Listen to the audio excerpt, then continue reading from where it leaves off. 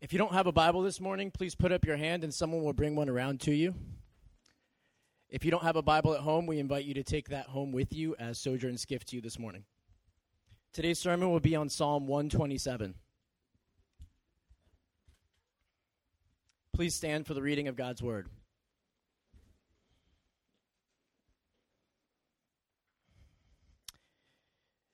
Unless the Lord builds the house, those who build it labor in vain. Unless the Lord watches over the city, the watchman stays awake in vain. It is vain that you rise up early and go late to rest, eating the bread of anxious toil, for he gives to his beloved sleep. Behold, children are a heritage from the Lord. The fruit of the womb is a reward. Like arrows in the hands of a warrior are the children of one's youth. Blessed is the man who fills his quiver with them. He shall not be put to shame when he speaks with his enemies in the gate. Sojourn, this is the word of the Lord. Well, good morning, Sojourn. How are you guys? Good. It's always a weird question to ask a group of people because you can't really tell me specifically. So anyway, sorry about that. My name is Matt. And it is a real joy to be with you all this morning. Let's see, where did I put it? There it is, my sermon. There it is. It's a really good, I love being here with you guys this morning. I have been sitting on a front row seat to watch this congregation be birthed and to grow, and so it was. It's super fun to be here. The last time I was here was 2 years ago. I was on sabbatical, and you all served me and my family as we were taking a deep breath and resting, and so it's a real privilege to be back here serving you all. I've been the pastor at Reston Community Church for the lead pastor for the last 10 years.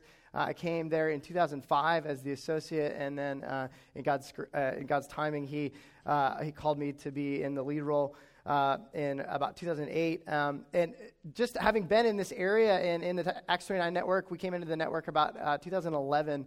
I've gotten a chance to just come alongside you guys, just in the back and behind the scenes through prayer and coaching and support. And our church this morning is praying for you all. And so it is an unending privilege for me to open God's Word with you. So let me just pray from my heart as we get into this. And I always believe that you can't pray too much in church. So I'm going to pray, and then we'll dive right into this, okay? Jesus, we really, really, really need you. And there would be a temptation in this moment to,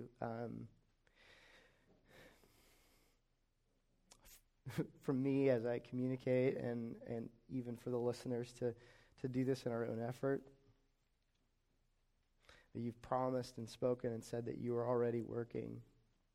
That's the truth of the gospel of our lives. And so even in this moment of encountering your word and allowing your word to speak, I pray that you would help me to see and you would help us to see together the sufficiency of your work, the glory and the beauty of your work. Pray that we would let it saturate our hearts and our minds and our souls. We love you. We thank you. In Jesus' name, amen. Amen. My wife and I are not native to Northern Virginia. Just my wife and I and our oldest daughter, Hope, who's 14. We moved here in 2005 and to be part of the church plant that is now Reston Community Church. And when we moved here in 2005, I don't think we knew what we were getting into. And those of you that have lived your whole lives in Northern Virginia, you have no idea what I'm talking about because you're like a fish in water and you have no idea what it means to be wet, right? But if you move from somewhere else to Northern Virginia, you're like, I know, right? You're like, what is this place? Like, we immediately moved here, and in every category of finances and hustle and time and all of these things, all these pressures, it just was a completely different planet than anywhere we've been before. It took me years to get my head around it. There was a moment early on in our move here that really kind of set the tone for me of what life here in Northern Virginia was really like and what kind of our ethos is here. It was we live in the same townhouse we moved into in 2005, and our townhouse kind of overlooks the parking lot. And so if you're sitting in the living room, you're basically sitting in the parking lot looking at all the cars. And so sometimes that's great, and sometimes that's kind of weird. But in this it was 2005, 2006. I was sitting on my couch and I was looking out the window, and my neighbor, he had a Porsche. He was out there and he had just washed his Porsche, and he was out there and he had those cloth diapers, like the old school cloth diapers. He was out there. He had dried it already, and so then apparently after, if you have a nice car, I don't know about this, but if you have like a Porsche, after you dry it, you rub it with a diaper apparently. So he was out there and he was just caressing the car, right? He's just rubbing the Porsche, just making it real nice, and there was no wax involved, right? It was just it's just extra, right? I love this, and so that was already, and that was a thing, and I was like, okay, great, that's neat, and then, like, his friend, or I think maybe it was his brother, a relative, somebody, pulls up in a black Corvette, right? And pulls up right next to him. I'm like, oh, okay, neat. Man, we got nice cars in our neighborhood. And he goes, no lie, pulls out a diaper, a cloth diaper. And so I'm watching out my window. TV's off now because this is fun. These guys are just out there just caressing their cars. They're just like, this is so good. And I'm like, man, what is Northern Virginia? And they're just doing this thing. And then out of the corner of my eye, I see another neighbor come out of his house, and he walks over to his car, which is two spots over from Porsche, Corvette, rubbing with the diaper, right? 2 cars over. He walks over to his car and he looks at it. He goes, and he runs back into his house. I'm like, what's going on? And meanwhile, these 2 guys just rubbing their cars, right? Just so good. Love my Porsche. Love my Corvette. And other guy comes back out, and no lie, he has duct tape. And if you carry duct tape out of your house, usually you carry a roll of duct tape, right? He doesn't have a roll of duct tape. He has one piece of duct tape stuck to his thumb. And he comes out of his house with a piece of duct tape stuck to his thumb, flapping in the wind. Diaper, right? And then this guy comes running out, and he has a Chevette, right? And the entire windshield is held in with duct tape. And there's this like one sad piece that's like flapping off. And this guy comes out and he's like, and he takes his duct tape off his thumb and he affixes it and he smooths it out. And he's smoothing out his duct tape on his Chevette windshield, and these guys are rubbing the Porsche and rubbing the Corvette, and this guy just hops in his car and just zooms away. And these guys keep rubbing and rubbing. And that, for me, since I have lived here, has been a picture of our shared experience here in Northern Virginia. It's illustrative of the realities that we live with here and battle against, and battle and war in our hearts. For some of you, you're consumed and you're frantic, and your whole life feels like it's held together with duct tape. Right? So some of you came in here today and you're like, and there's like a piece falling off, and you don't even have a whole roll to fix it. You got one piece, and you're like, hope it works, right? And that's what life is like here. You're just piecing the whole thing together with duct tape. And some of you see out of your window the guy with the Porsche rubbing it with a diaper, and you're like, if only. I just love to be that guy. That's normal here. I just want to be that guy. And you're striving and you're yearning, and you're like, if only I just gotta hustle a little more, and then we'll get there, right? Just a little longer and I get there. And then some of you think that you've arrived. Some of you have all of those things. Some of you it's your car. And your life has stopped.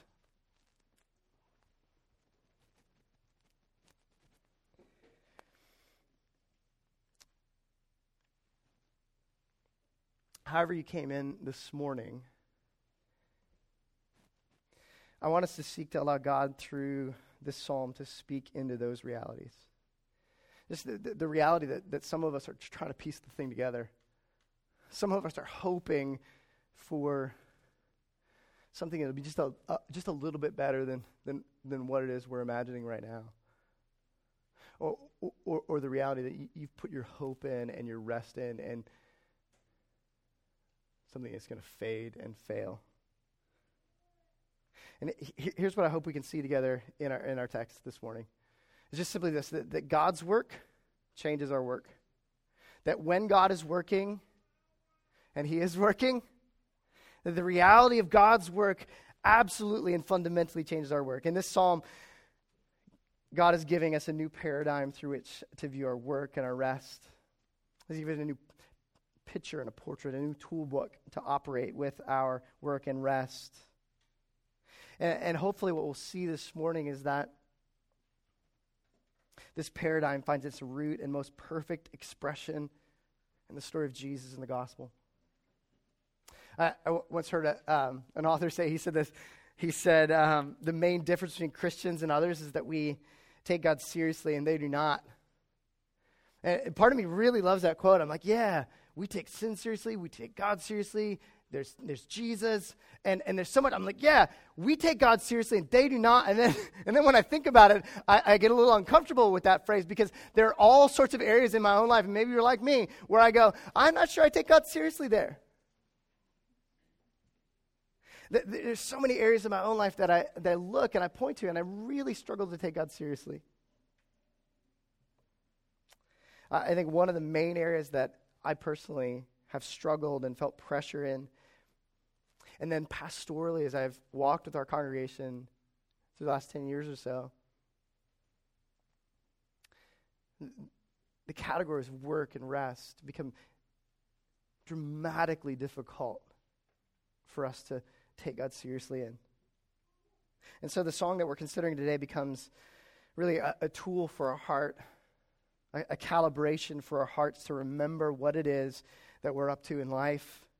It helps us to see the playing field. It helps us to see and to remember that in every area of our lives, God's work changes our work. So it's this song about work and rest. It's a song that maybe you've heard before. We just read it a few minutes ago. I've often used it as a tool with our leaders to talk about the work that God is doing in our congregation. And honestly, most of the time when I hear this text dealt with, and honestly, when I typically deal with this text, I just do the first two verses, right? And then chapters or verses 3 to 5, we kind of leave those to the homeschoolers and we go, hey, this one's for free. You can just have that one. You can keep it. We homeschool our kids, so I can say those kinds of things. But what I want to do this morning, I want to actually start with verse 3. Because what happens in verse 3 to verse 5 really sets us up. It gives us a picture and a portrait of the things that are being explained in verses 1 and 2. And so if you have a Bible, turn with me, Psalm 127. We're going to start with verse 3, and we're going to get a portrait of what it is that God is up to in teaching and leading our hearts in this text. Psalm 127, verse 3, it says this: Behold! Behold! Children are a heritage from the Lord, the fruit of the womb a reward. So you got to stop right there, because anytime in your Bible you're reading and that word "behold" comes up, it's because we're supposed to take notice. We're supposed to take attention. We're supposed to pay attention to what's being said. Like some of you, I gave this long introduction, and you're just kind of tuning out, and I say, "Behold!" And you're like, what are you saying? Right? Or you've been reading the psalm, and you're like, okay, unless the Lord builds the house, okay. Behold! Right? That's what's happening here. We got 5 kids, and we just recently have kind of crossed the threshold of everybody riding their bikes. And we were just recently on vacation, and we live about 2 miles from the Reston Town Center. And so we, on vacation, we took a day. We did this bike ride from our house to the Reston Town Center. It was super fun and super stressful. It's this like caravan of human beings going down Reston Parkway. And what was funny is when we got to Reston Town Center, we're just all celebrating. We're like, yes, we've made it. Woohoo! We're like hooting and hollering. And it's like on a Monday, right? Or Tuesday, and in the middle of the work week at lunchtime. And so everybody's out there, with eating their Potbelly or their Chipotle in their business casual, right? And we're out there, we're all sweaty, and there's like 800 of us. And then we take all of our bikes, which are in various stages of disrepair, and we just like slam them against the bike racks. And it's as if our whole family just shows up, and we're like, behold, we're here. Right? We are here. Every movement. My oldest daughter hopes, somebody asked her what it's like to be in a family of 5 kids, and she said, everything's an event.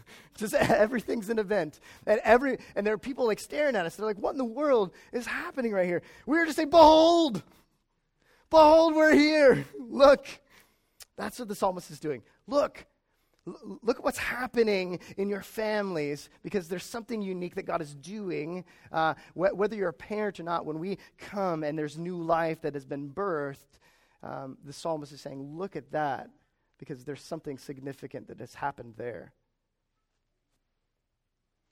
Verse 4, it says, like arrows in the hand of a warrior are the children of one's youth. Blessed is the man who fills his quiver with them. He shall not be put to shame when he speaks at his enemies at the gate. The psalmist is just saying, hey, look at the kids, look at the new life that's being birthed around you. That's a gift from your Creator. That is a work that God has done. Behold, children are a heritage from the Lord.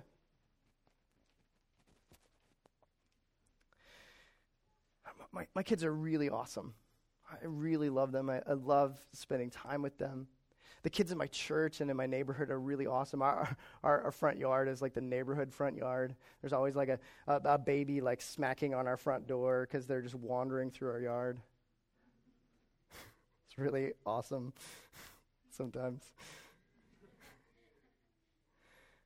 But as awesome as that is, and as beautiful as that is, and as I labor and hope to be a good father, and as my wife and I labor and hope to be good parents, and as I labored and hope to be a good pastor, and see and experience my failings,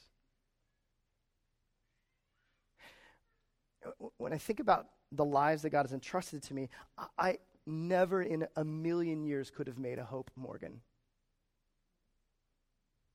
You catch me on that?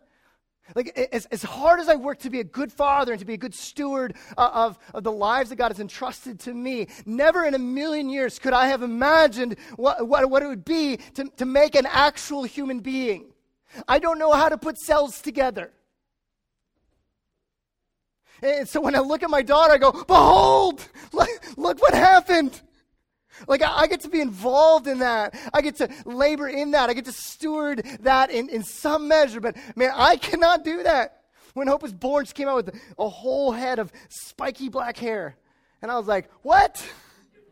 I imagined a bald baby because that's what I would have made. Right? And God's like, no, this is going to be cool. And then it grew out blonde, and she had black tips. It was amazing. She was very fashion forward. See, these verses here in the second half of Psalm 127 serve as a bit of an illustration for parents and non-parents alike for the powerful and gracious activity of God in giving life to things that are nothing without Him. Every time you look around and you see a human being, every time you look around and you see anything that has life, you can say, behold, look what God has done. First thing I want you to see in this text, and if you're taking notes, you can write this one down. Just really simply this, that God's work precedes our work. God's work precedes our work. His work always comes first. Every time we consider the weight and the reality of more people, the weight and reality of His activity in the world, the weight and the reality of what He's called us and invited us into, the reality is that He is the designer, that he is the worker, that he precedes everything that we have done. One of my favorite authors, Eugene Peterson, he says this. He says, this massive and overwhelming previousness of God's speech to our prayers, however obvious it is in Scripture, is not immediately obvious to us simply because we are so much more aware of ourselves than we are of God. We're far more self-conscious than God-conscious. And so it requires effort, repeated, imaginative, biblically shaped effort to acquire and maintain our awareness of this unqualified, thoroughgoing previousness of God's speech to anything and everything that comes out of our mouths. God's work precedes our work. He worked first. He loved first. He labored first. He created first. He made first. He loved first. The first words in the Bible are this. To start with, God created. In the beginning, God created. Starting with, God created.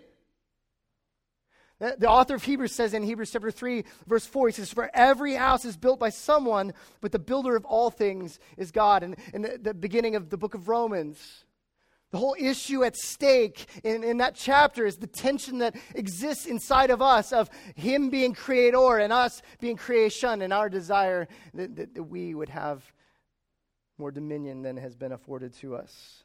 God's work precedes our work. And so the sense here in the second half of Psalm 127 is just simply a visual reminder of the right orientation of our hearts as we consider our work in light of God's. If God's work changes our work, we need to remember that his work was first. God's work precedes our work. And so with that in mind, jump with me to verse 1. It says this, unless the Lord builds the house, those who build it labor in vain. Unless the Lord watches over the city, the watchman stays awake in vain. Unless the Lord builds the house, those who build it labor in vain. But unless the Lord watches over the city, the watchman stays awake in vain.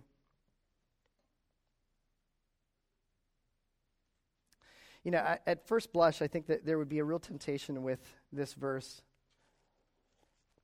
to kind of have a navel gazing kind of Eeyore mentality with this verse, right? Unless the Lord builds the house, I labor in vain. Unless the Lord watches over the city, the watchman stays awake in vain. Like it just like, I wonder if the Lord is building the house. I hope he is. Right, and we just kind of, and it becomes like this yearning, mournful kind of verse where you're like, oh, I hope something's working, because otherwise this is a waste of time.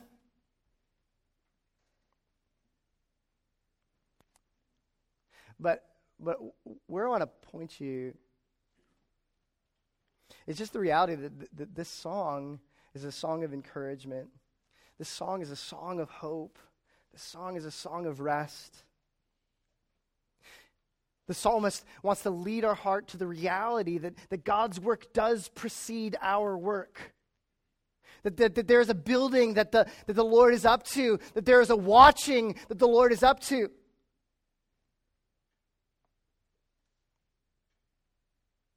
That's why he says in verse 3, behold! Look, unless the Lord builds the house, you labor in vain. Unless the Lord watches over the city, your watchman stays awake in vain. And then he jumped down to verse 3 and he says, behold, look around. Do you see a human being? Anyone? Yeah, it's some of you. Nope, the rest of us are not here.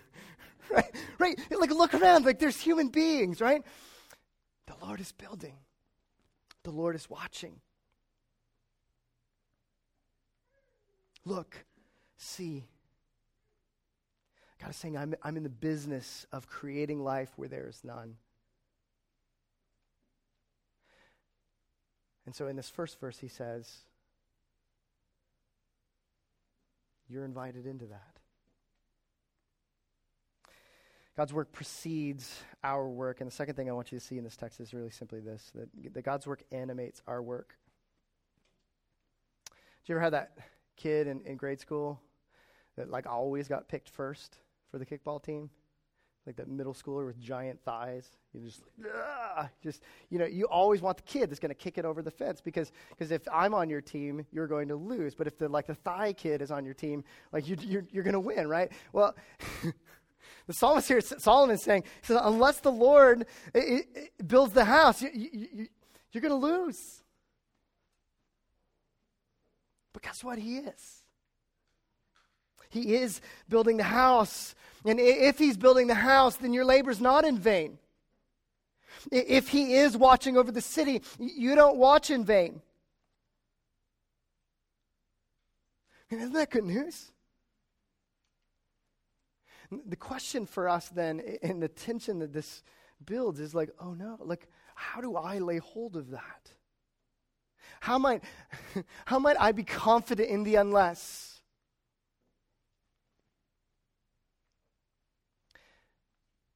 Friends, this is the gospel at work inside of us. Ephesians chapter 2, verse 8 says, for by grace you've been saved through faith. This is not your doing. God is building the house. It's the gift of God. It's not a result of works so that no man may boast. We're his workmanship, created in Christ Jesus for good works, which God prepared beforehand that we should walk in them. The Lord is building the house, and your labor is not in vain. The Lord is watching over the city, so your watching is not in vain. See, God's work has preceded your work, and because God is at work in your life, as you lay hold of the truth and the beauty of the gospel at work given to you, God's work animates your work. It gives power to and life to work that would otherwise be completely dead. See, we're tempted when we talk about the gospel, and we're tempted when we're talking about the gift of Christ at work inside of us, is to read verses 8 and 9 of Ephesians 2 and say, it's by grace we've been saved through faith. It's a gift of God, not by works, so that no man may boast. And we just want to leave off verse 10. But verse 10 says, no, God is at work building you. You are his workmanship. You're created in Christ Jesus for good works that God prepared beforehand that you should walk in them. He's not saved you to just grit your teeth and wait till heaven, glory comes soon. No, he said, I've rescued you and saved you for an eternal purpose that starts right now. You're his workmanship. God is at work. So your labor is not in vain. God's work animates our work. This plays out in the home. Paul said in Ephesians 5 that as God puts together a family, that there's a mystery that gets played out. That your relationships become a portrait of Christ in the church. And so husbands, when you take out the trash humbly and joyfully for your wife, you're telling the story of the gospel. God's work has animated your work. You're not just taking out the trash. You're beholding to the world around you the glories and the excellencies of Christ made manifest in the person and the work of Jesus. God's work animates your work. This plays out in the church. Jesus is talking to Peter, who battles with Paul for being the biggest screw-up in the New Testament.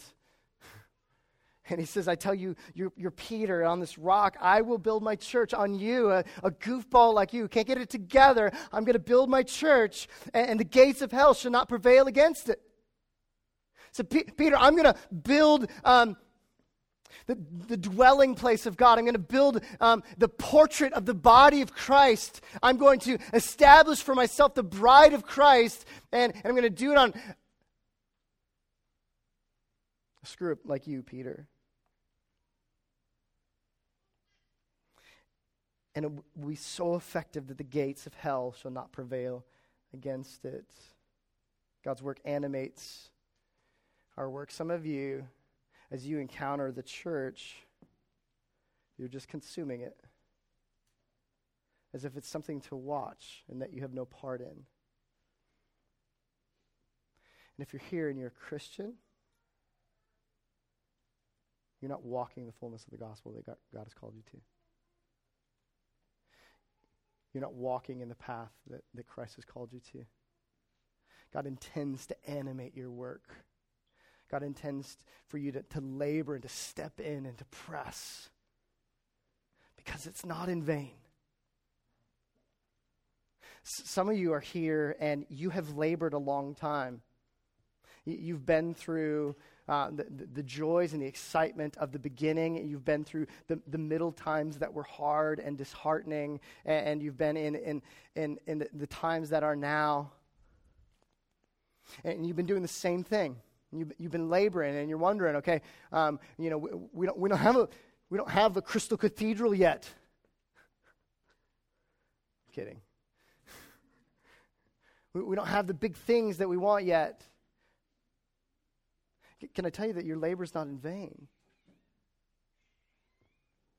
God's work animates your work. He is at work. He is building his church, and the gates of hell shall not stand against it. This plays out in our vocation. The Apostle Paul says in Colossians chapter 3, he says, whatever you do in word or deed, do everything in the name of the Lord Jesus, giving thanks to God the Father through him. God's not surprised at your job. Whether you're a VP at a consulting firm or you're a first-year consultant at a consulting firm, or whether you're a middle manager at a consulting firm, because everybody in Northern Virginia works for a consulting firm, or whatever it is that you put your hands to. The big temptation in our hearts is to believe that God's work will be involved in it when we get to that thing that we're imagining.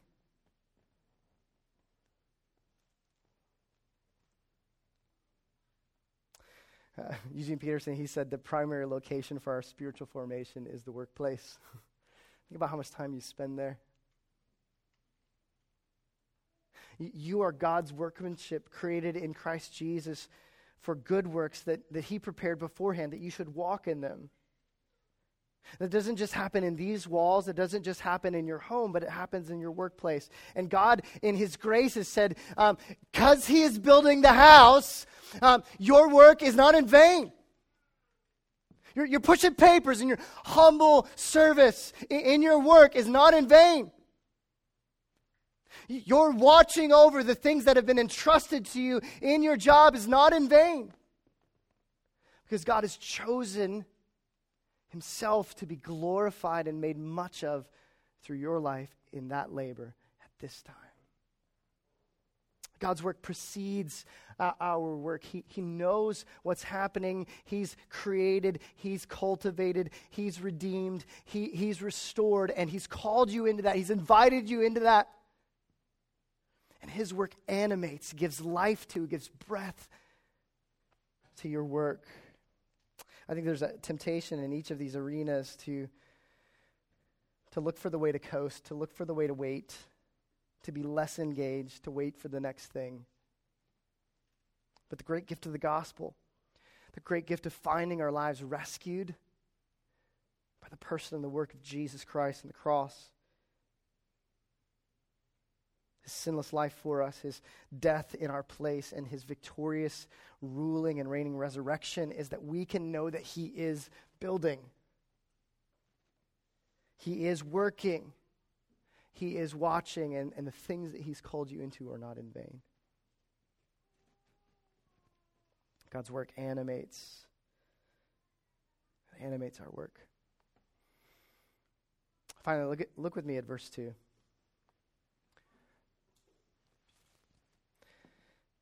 It says, unless the Lord builds the house, the builder labors in vain. Unless the Lord watches over the city, the watchman stays awake in vain. And then he says in verse 2, it's in vain that you rise up early and you go late to rest.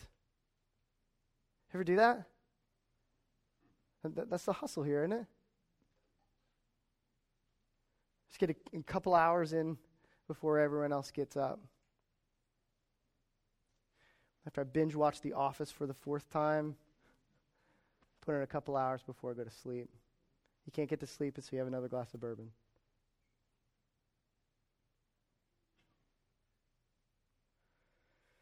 It's in vain that you rise up early and you go late to rest, eating the bread of anxious toil. You wake up in the middle of the night, thinking about the things that you haven't done. And then he says this dramatic and crushing word. He says, he gives to his beloved sleep. Ever thought about sleep as worship? Taking a nap to the glory of God. He gives to his beloved sleep. I once saw a guy at the gym. He had a Nike t-shirt on. It said, "In grind we trust." And I immediately thought, all right, well, that's awesome for like another set of push-ups. Like, that's cool. Like I just want to crush it, right? In grind we trust, right? It's terrible advice for life. But it is the advice of our culture here. In grind we trust. And here's the thing. God's work animates our work. We should work hard. We should labor hard into the glory of God. But if our trust and our rest and our hope is in that grind, unless the Lord builds the house, the builder labors in vain. It's a foolish thing to trust in.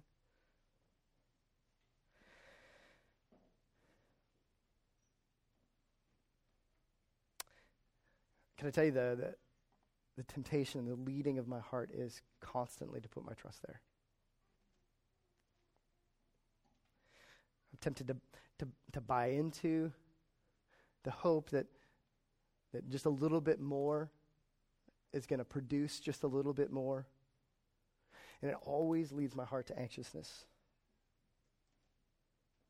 If our work is not rooted in God's work, it's in vain. So what's Solomon saying in this last verse that we're looking at? He's simply saying that you weren't meant to be enslaved to anxiousness.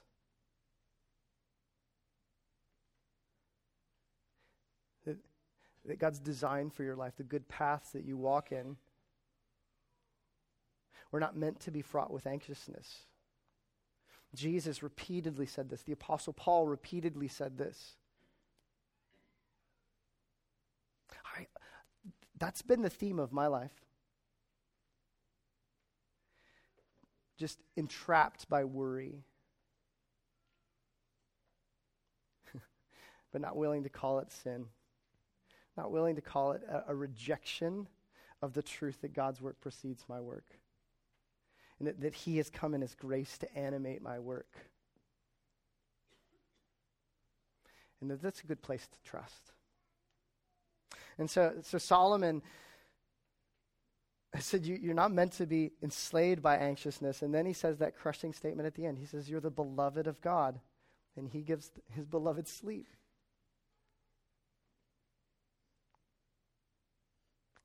Even as his work has preceded your work, even as he animates your work and gives power to your work, the last thing I want you to see in this song, the last tool that should speak into our hearts as we encounter work and rest in this location, in this place, is just simply this, that God's work is reason to rest from your work. God's work is good reason to rest from your work. 2 years ago, I was on sabbatical like Pastor Justin is, and I was away for about 12. I think I was away for 12 weeks, and it was a tremendous gift to me and my family. And I just want to encourage you in that. I know it's a big sacrifice for the congregation. It breathed life into us in categories I didn't even know. But an interesting thing happened for me is I spent about 6 weeks. The first 6 weeks, I was just tired. You know, I've been laboring for a lot of years in this area, and a lot of years in ministry. I started working in church in the year 2000, and so it was like 2016. I was was just tired. And so for the first 6 weeks, really, I just needed to take a nap. And I just needed to be filled up and rejuvenated spiritually. I just needed to receive from the Lord without pouring out. And it was great. It was awesome. I remember 6 weeks in, I turned to my wife and I said to her, I feel happy. It was really weird because I didn't even know I didn't feel happy. But it was such a gift. But here's the interesting thing that happened is I went 6 weeks just resting in the grace of God and receiving his goodness. And 6 weeks in, I felt refreshed and rejuvenated. I was like, all right, let's go. And I was like, oh, wait, I got 6 more weeks.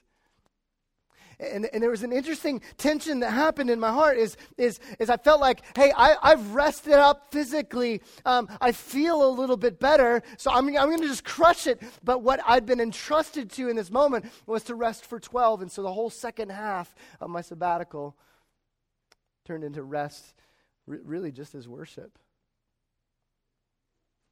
Retraining and recalibrating and working into my heart the truth that the rhythms of rest are not just physical. They teach our hearts a better truth about who's really working. They remind our hearts that unless the Lord is building the house, your building is in vain. Unless he's watching over the city, the watchman stays awake in vain. In vain you rise up early and go late to rest, eating the bread of anxious toil. His design for you is that as his beloved, as those rescued by his grace and welcomed into his family, he wants to give you rest. And that is a truth that needs to be worked into our hearts on a regular basis. God's work is good reason to rest from your work. You may not be in a season where you can or even that it's appropriate for you to take an extended season away. But you can close your laptop at night to the glory of God. Your work is reason for my work to rest and to stop. You can take a day off without checking your mail or texts or Slack to the glory of God. Engage with worship with the people of God.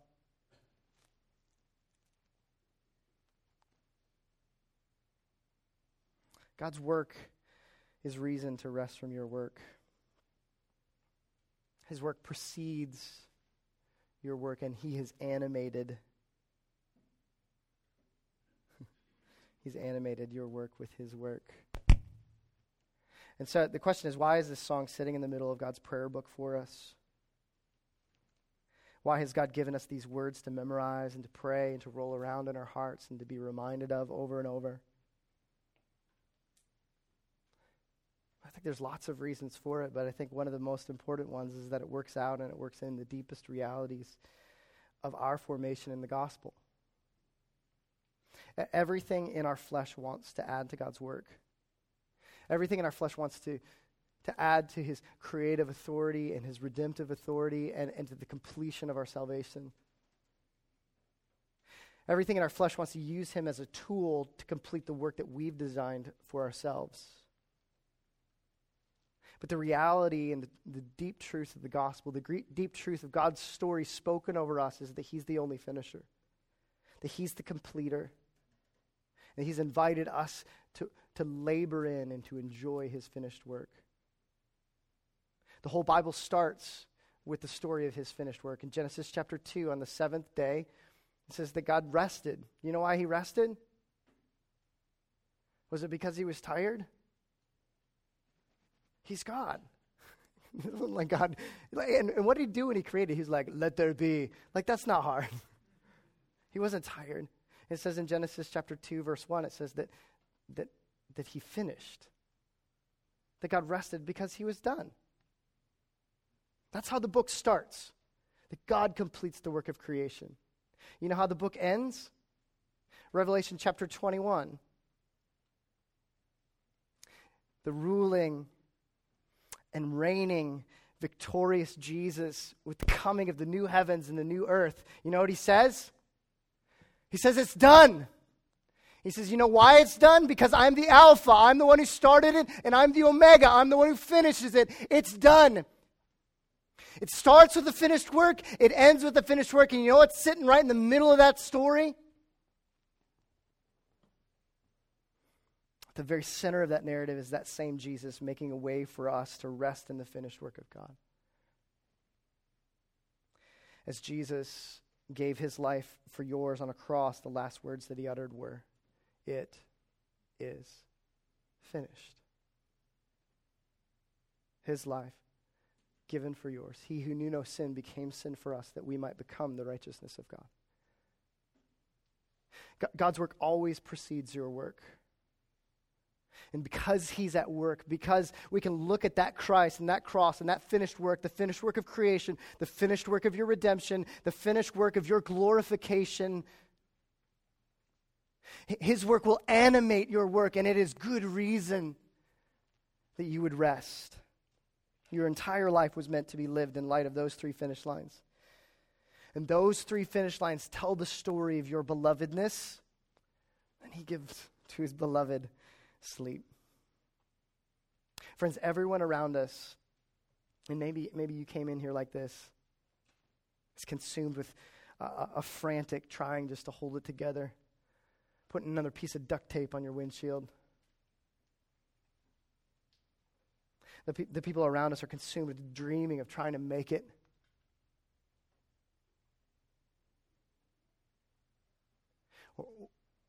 Or are living in a false reality that they already have made it and life has just stopped. And the psalmist, through his words, just wants to sing into our hearts. God's work changes your work. He went first. He animates and gives power to even the simplest things in your life. And his work enables and calls you to rest well. Friends, these are the hardest truths to remember, aren't they? Jesus, on the night that he was betrayed, and as he was preparing the hearts of his disciples to begin this impossible journey of participating in God's work and building the church, the first church planters, right? He sat down to a meal with them, and at that meal he took a piece of bread and he broke it. And he said, "Friends, this is my body, which is for you. My work is preceding your work. And so as often as you get together, do this in remembrance of me." Remember that it is the Spirit of God that will animate and give life to this thing. In like manner, he took a cup and he said, "This is the cup of the new covenant, new agreement between God and you. My blood shed for the forgiveness of your sins. As often as you get together, do this in remembrance of me." Remind one another, sing to one another that God's work has gone before you, that God's work animates you, and that this is good reason. What Christ would do in the cross is good reason to rest and good reason to sleep. And so I want to invite you, the band is going to lead us in song, and I want to invite you, if you've placed your faith in Jesus, as we continue to worship, to come and be reminded of the work that God has done in your behalf in the person, the work of Jesus. And to be reminded that that work makes a fundamental difference in your work. And I want to encourage you today, there's some of you today that are in this room, and you're hearing a guy, you just saw a cover band, and now you're just hearing a guy shout at you, doing a really long TED Talk, right? And now we're going to get the cover band back up, right? And I want you to know that this is silliness if that guy Jesus didn't rise from the dead, but I want to tell you he did. And I want to tell you that the God of the universe loves you and calls you his beloved. And the stirring in your heart is faith being awakened by the work of the Spirit. I want to invite you to believe in that Jesus, to confess your sin and believe in him. And then come and tell this story to yourself again and again. But if you're not there yet, just wait. Because religion is stupid. But the King of the universe is glorious, and he loves you. And so, friends, let me pray, and I want to invite you. We've got tables in the front and in the back. Let's worship this God who's worked on our behalf, before us, after us, for all eternity. Well, Jesus, we come just so glad. Lord, we come. Lord, I know that there's some in this church that really need to hear that you're working. I know that there's some that are hurting really bad, and it seems like you've stopped. And I pray, Holy Spirit, that you would by a work of your grace begin to point and to shepherd their hearts to see the evidence and the grace of your hand, even when it seems dim. There's some here that are tempted to settle for lesser work. I pray that you would lead their hearts to see the glory of the work of Jesus on their behalf. Lord, we thank you for the gift of your Son. We thank you for your grace. We love you. In the name of Jesus, amen. Amen. Friends, the table's been made ready. Come eat, drink.